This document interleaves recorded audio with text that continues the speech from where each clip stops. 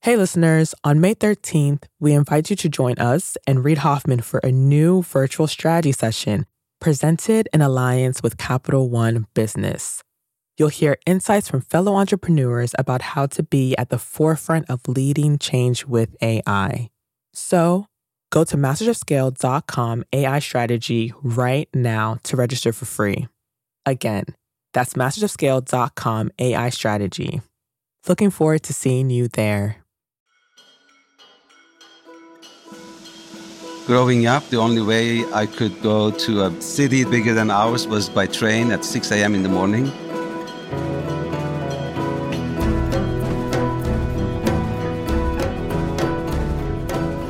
And then the next train would be the next morning.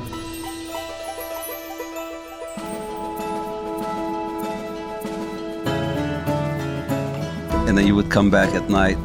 And then the train comes in the train station and then leaves, and it becomes silence. And it was silence. It was always quiet. That's Hamdi Ulukaya, founder of Chobani, recalling the teeny town by the Euphrates River where he spent part of his childhood. He spent the rest of his time roaming the surrounding mountains. We are nomads.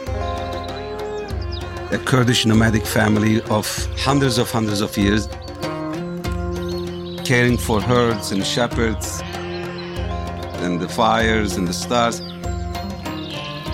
It's like the biblical time.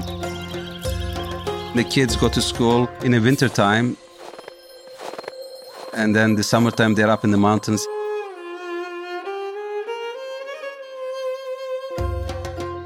Helping the shepherds and the families making cheese and yogurt.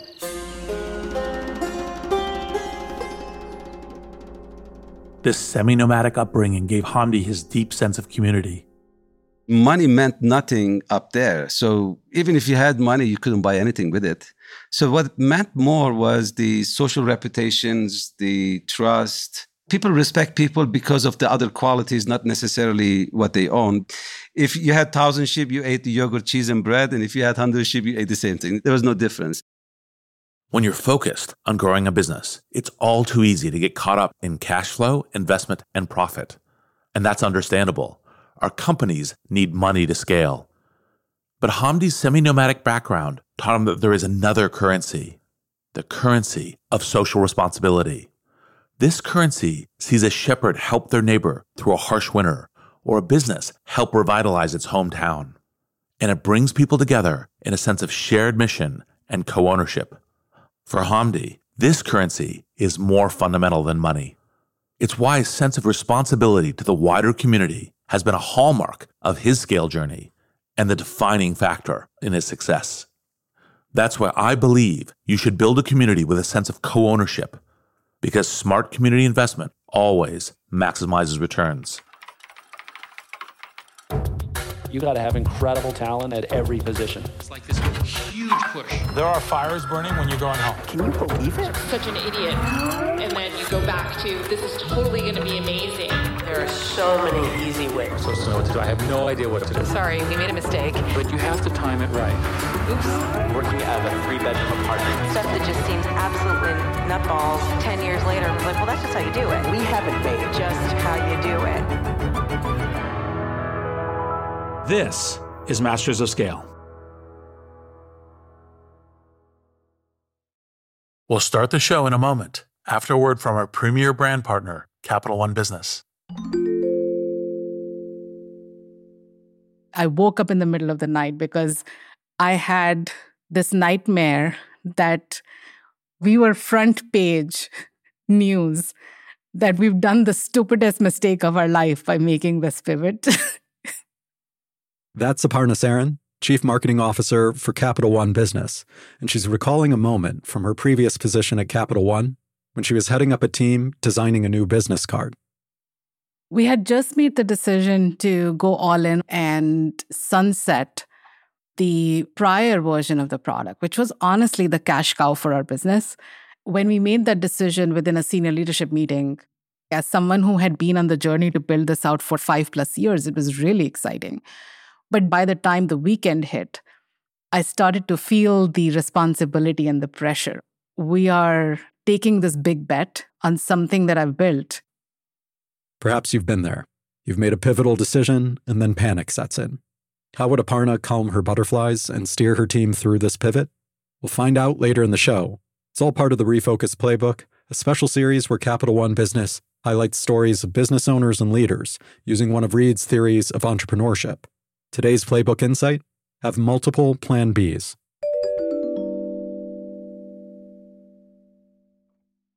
I'm Reid Hoffman, co-founder of LinkedIn, partner at Greylock, and your host. And I believe you should build a community with a sense of co-ownership, because smart community investment always maximizes returns. Picture yourself in an idyllic American town of the 1950s. We're talking the airbrushed, movie set version ideal, like Hill Valley from Back to the Future, or Sea Haven from The Truman Show. What do you see? Maybe large, chrome-finned cars gliding along wide, clean streets. Families window shopping amongst thriving small businesses. Boutique clothes stores, a diner, a drugstore with a soda fountain. Shopkeepers wave cheerily and greet you by name as you pass by. Many of their businesses have been in the same family for generations.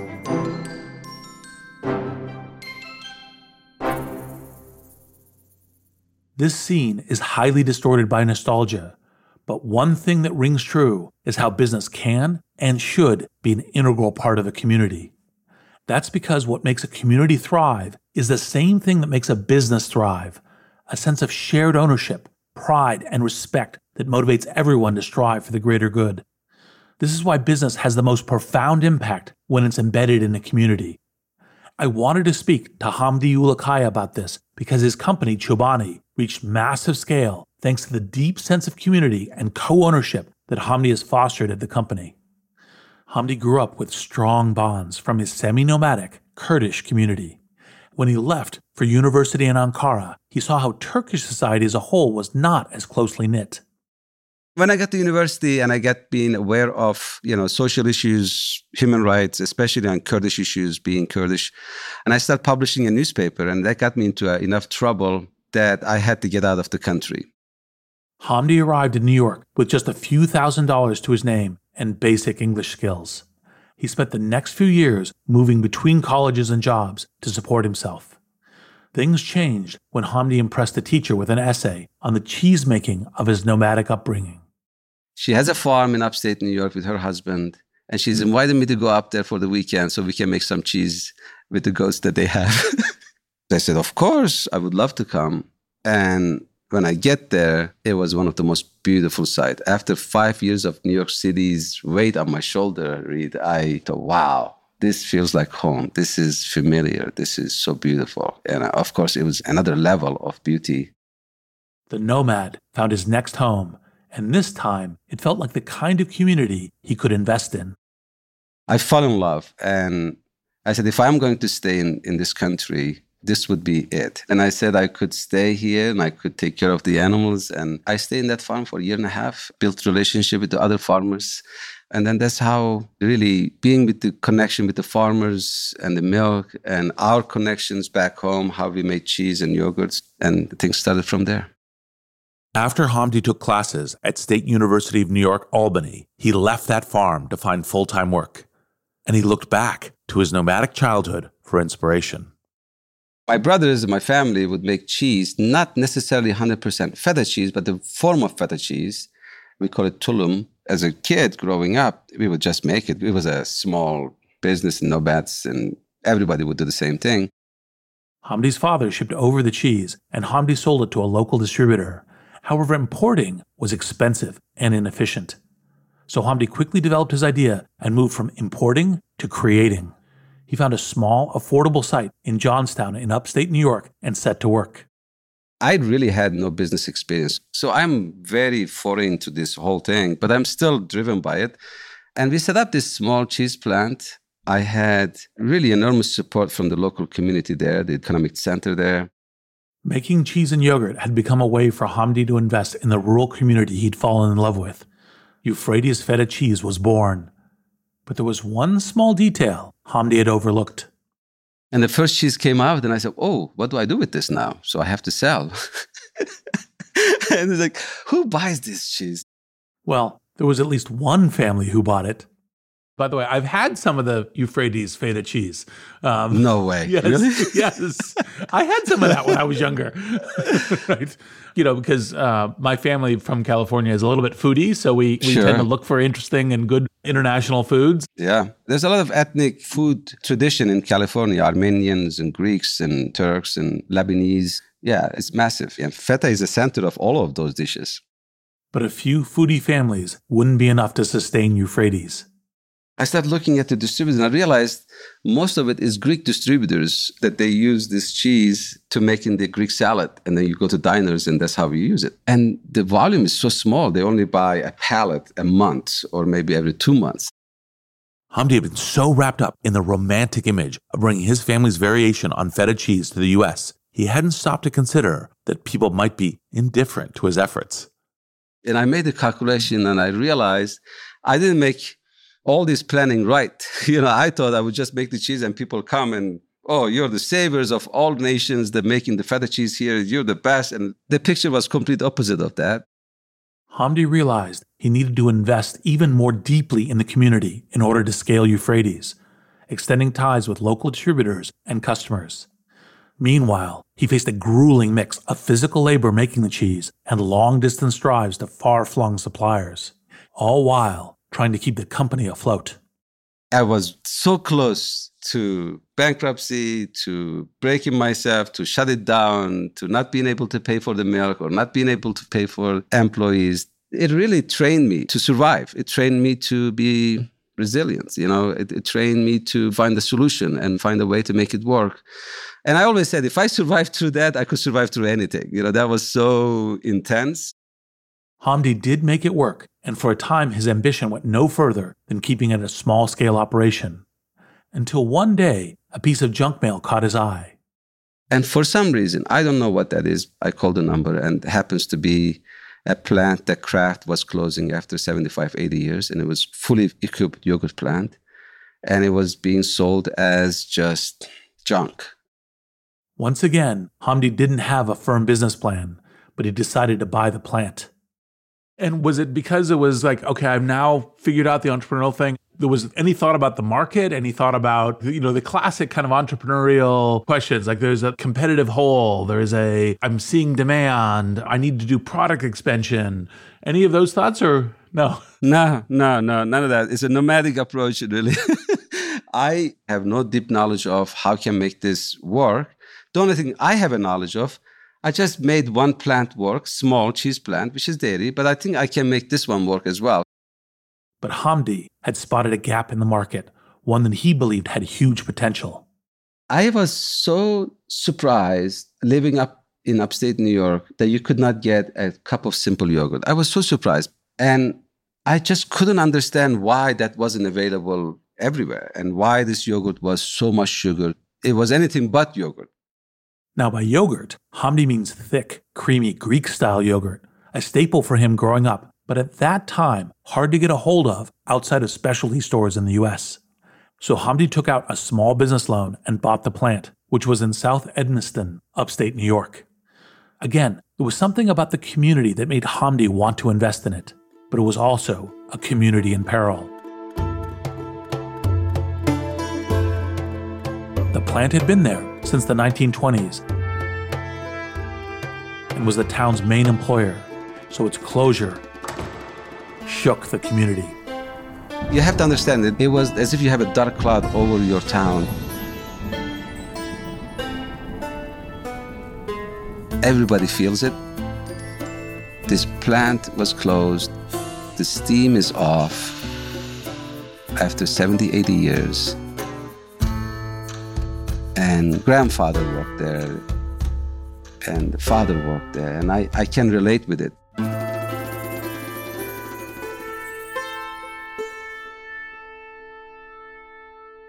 Hamdi had no illusions about being a lone savior, bringing the plant back to life for the good of the town.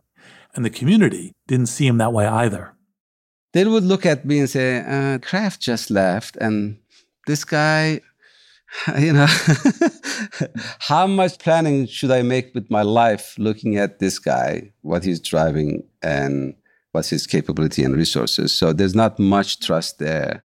But Hamdi was also struck by their attitude. They were just head up and doing their best part to close this factory. And there was no screaming. There was no cursing or anything. They were just sad and quiet and supporting each other. And I'm looking at it in perspective. I'm saying, well, if they are like this when they're closing the factory, what would they do if you open it? So I really thought that was strikingly amazing. Initially, Hamdi could only afford to hire 5 of the 55-strong workforce for this new company, which he named Chobani, from the Turkish for shepherd. It took them a year and a half to get the plant running and to perfect the recipe for the yogurt. Hamdi then managed to convince the manager of a local supermarket to stock them. And then 2 weeks later, he called us and he said, I don't know what you're putting into these yogurts, but I cannot keep it on the shelf. That is maybe late 2007, early 2008. And at that moment, I realized that this is not going to be about selling. This is going to be about, can I make it enough?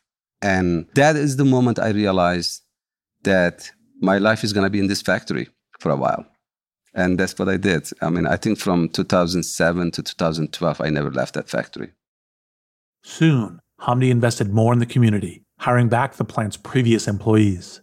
They had seen how Hamdi had worked tirelessly to get that old plant up and running, and they knew how together they could reinvigorate their community by making the plant a success. It gave them a binding sense of co-ownership in the mission. As the business rapidly scaled, Hamdi looked farther afield for more people to join the team. In the nearby city of Utica, he discovered a community that was in desperate need of investment. It was also a community he related to on a very personal level. I learned that there are people who were settling legally as refugees in this town from all over the world, and they were having a hard time finding jobs. And I went to the settlement agency, and there was this amazing lady, and I said, what is the problem? And she said, well, there's language problem. They don't speak the language. Then there is transportation problem. They just arrived. They don't have cars. And then there is training problem because they don't know the jobs that are available around here. But above all, there is a stigma. There is this shyness to getting close to them. The refugee population was finding it hard to integrate in the local community, not because they were unwilling to, but because of the many barriers thrown up in their way. They were displaced people who desperately wanted to become part of the community, an experience Hamdi was intimately familiar with. I said, okay, let's start. Let's get translators. Let's get buses and cars. Let's get them trained in the plant. And I get my HR person. It's like, why bother? We can hire others. And I said, well, these are people in our community. Let's give a chance to everyone. And it was not a refugee work at the time. I never called it a refugee work. It was a community work. People in the community looking for work and different background. And we are opening our doors and giving opportunities to everyone. Hamdi was doing more than providing jobs. He was investing in the refugee community. And I look at my experiences, okay, these are refugees that settled, but it really made them back to life through jobs. And I said, like, the minute they get a job, that's the minute they stop being a refugee. The central role that business and economic activity plays in building community is often overlooked, but it is something I am a big believer in.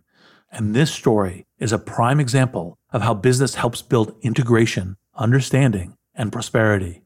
It shows that bridging gaps between communities can bring new perspectives and experiences together. This is something that Abby Fallick has immense experience in. Abby is the founder of Global Citizen Year, a nonprofit that organizes 8-month immersive experiences overseas for promising future leaders. Our fellows are not development workers.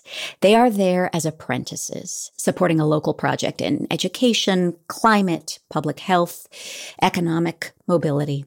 And what that means is that they are humbling themselves by being challenged to see themselves and the world through a completely new lens. This radical exposure to different lived experiences gives the fellows the awareness and insight to make positive change in their own communities. It's about teaching them to understand what community they're a part of and how to be an impactful and appropriate contributor to community work wherever they find themselves. Many of our students come back with a sense that the most appropriate place to start having an impact is closer to home, in their own communities, whether that's running for a local school board, whether it's starting an enterprise, making sure that kids in their community have internet access. So it's that shift from confidence to humility, from knowing the answers to carrying the questions, from managing through brute force to sort of a more organic and community-centered way of leading. And frankly, from just sort of managing from our heads to a sort of integrated head and heart, which I think is what the world needs most, and we don't have enough of yet. I love the way Abby lays this out. What every community needs most is a shift from just managing with our heads to an integrated head and heart. In the case of Chobani, Hamdi's community-centered approach was rapidly driving the company to scale. So you go from $25 million to $150 million to $400 million to $700 million to $1 billion. I mean, these are massive scale on equipment and capability, and it comes to a shoulder of this nomad and everybody else in that town and thinking that, is this real? We had almost no resources. We had no money, and we raised no capital. We didn't raise any penny from anybody. Hamdi relied on the community he'd invested in rather than outside financial investment to keep up with demand. I kept this very simple because I really wasn't a sophisticated business person. I joke about this, and I said Chobani was on QuickBooks until it was $650 million business. Because it was simple. I had no board. I had no committee. I would talk to Kyle, my head of sales, and Kyle, what do you think the next year's sales is going to be like? How much more do you think we will have demand? And he would make a simple calculation. He said, Hamdi, I think it's going to be this number. This scrappy, just-in-time management style is the classic entrepreneurial approach. It feels precarious because it is. One way to bolster your chances of success is to build a strong community and sense of co-ownership from the outset. Doing this flowed naturally from Hamdi's nomadic instincts. I really did not organize the business at all. It was a nomadic business style. And I am a plant person. I always love factory. I love factory floor. And I had this very early belief that if that was going to work, it was going to work because of those factory workers and people on the floor.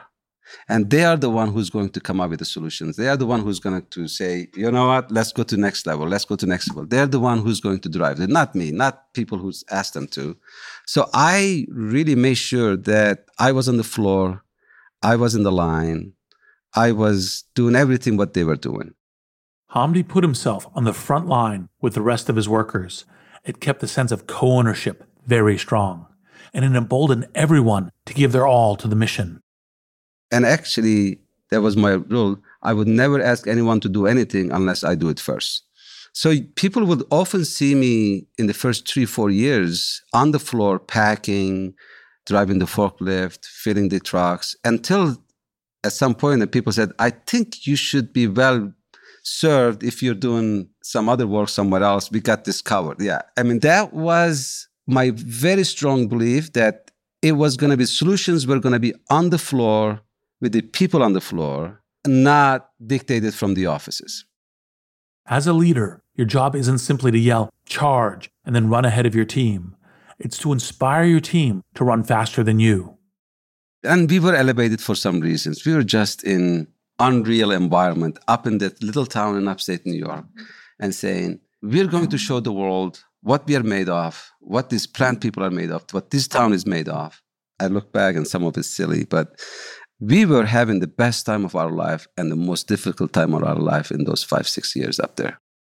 Hamdi had put Chobani at the heart of that little town in upstate New York. His investment in that community was propelling the company to scale. His next challenge would be repeating this feat all over again on the other side of the country. We'll be back in a moment after a word from our premier brand partner, Capital One Business. There was panic that set in that night because I didn't want to let people down. We're back with Aparna Saran of Capital One Business. She was recalling the time she woke up in a cold sweat, terrified that the new product she had been working on might fail. So the next morning, she sat down and wrote an email. It was Sunday morning, and I said, you know what? I'm going to just share this with my peers. It was very emotional. It was sort of a cry for help. Aparna realized that if the new product didn't take off, she needed a plan B, preferably multiple plan Bs. I'm inviting them to be the thought partners so that we are mitigating as much risk as possible and we have contingency plans in place as we make this move. You write something like this and your heart is pounding, should I send this? It was a super vulnerable moment for me. But then I was like, I'm going to just send this. Like, what's the worst that'll happen? It can't be worse than being on the front page of the newspaper. So she held her breath and hit send. What happened next would surprise even her. We'll hear about that later in the show. It's all part of Capital One Business's Spotlight on Business Leaders, following Reid's Refocus Playbook.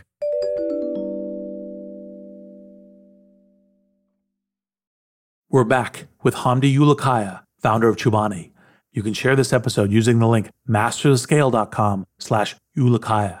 That's ULUKAYA. And to hear the complete unedited conversation between me and Hamdi, become a Master of the Scale member at masterofscale.com/membership. Before the break, Hamdi had founded Chobani in a derelict plant and made it one of the country's fastest growing food brands, and also popularized Greek-style yogurt in the US. Now, Hamdi wanted to expand Chobani's operations so he could keep up with demand and also branch into new products. That old factory had come a long way, but it needed a new, bigger plant for the next leap in scale.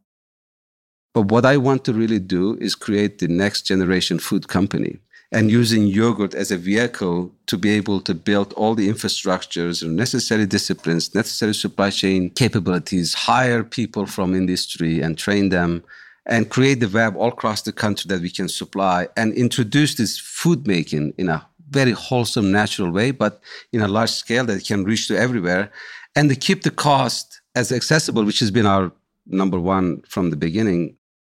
So in 2012, Hamdi took a gamble and built a huge new 1 million square foot plant in Twin Falls, Idaho, costing $450 million. It was a transformative investment for that community. And again, Hamdi reached out to refugee residents.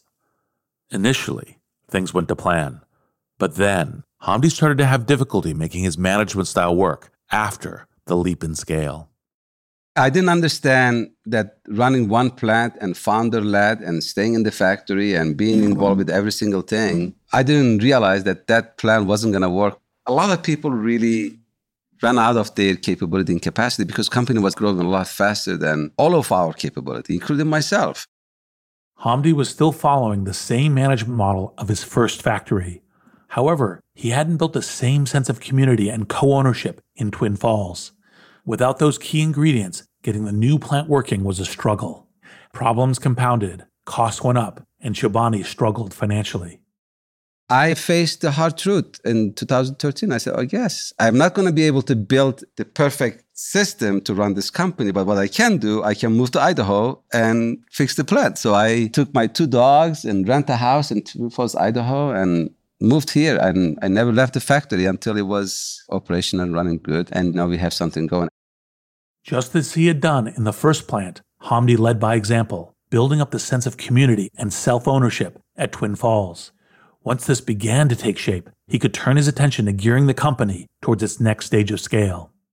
Then the following 3-4 years, I tried to work on all the necessary changes in the company to be able to say, I built Chobani to be able to comfortably grow, bring other products and supply, and give enormous amount of trust to people who consumes the product, and the trust to the retailers who are buying our products.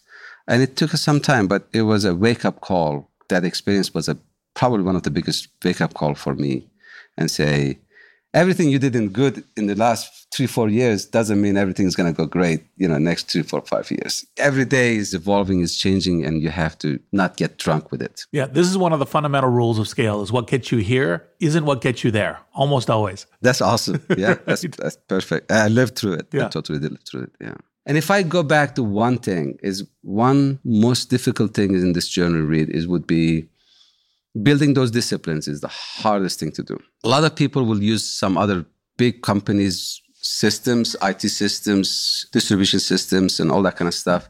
We wanted to build it. And, I would say in the journey, that was the hardest thing that I have faced. Building out these support systems as you scale is vital, and your success in doing so is a function of the community you build. But if there's no sense of shared ownership, then people won't be fully engaged in the shared mission. And that means making these new systems and processes work will be an uphill struggle. It's not just the way your business works that needs to change as you scale. You also need to change the way you lead. I have a style that I know that is effective, that I know works for me. But I realized that sometimes business needs were a lot deeper and greater than my style. I stay this founder guy. I stay this dreamer guy. And instead of, I stay in this, let's break this machine and put it in there and then, things will work out type of guy. I didn't have a huge appetite on all those detailed plannings and all that kind of stuff, which is essential and I think it's needed. Don't get me wrong. Being a dreamer is a key trait for founders. But in Hamdi's case, his dreamer tendencies meant he overlooked some of the nuts and bolts issues of making a business work at scale. I would also argue that this was compounded by Hamdi's style when it came to building a strong community. He was in the thick of things on the plant floor, day in, day out. This meant he built a strong sense of co-ownership among his team. But it also made it easier for him to miss out on the strategic, wide-angle view that a leader must take. This leadership challenge of balancing the wide-angle view with a zoomed-in perspective is something that Etsy CEO Josh Silverman also grappled with, as he told me in his own episode of Masters of Scale. Yeah, I was really a micromanager. After every inflection point in my career, I can look back and tell you 10 things I would have done differently. But the number one thing is realize that the job of a leader is not to come up with solutions. It's to define success and define constraints, and let the team come up with the solutions. Yeah. And also make sure that the team, in doing that, like they say, this is a solution. You're like, well, it may not be a solution yet. Yes. So my job is to make sure they're super clear about what success looks like. They're super clear about the constraints and then removing roadblocks for them. The main thing is keeping the main thing the main thing. Like Josh and many other leaders, Hamdi also struggled to make the transition from micromanager to roadblock remover.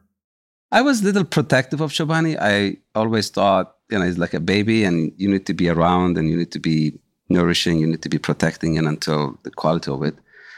I had a very strong opinions what this company should be doing and what this company should solve.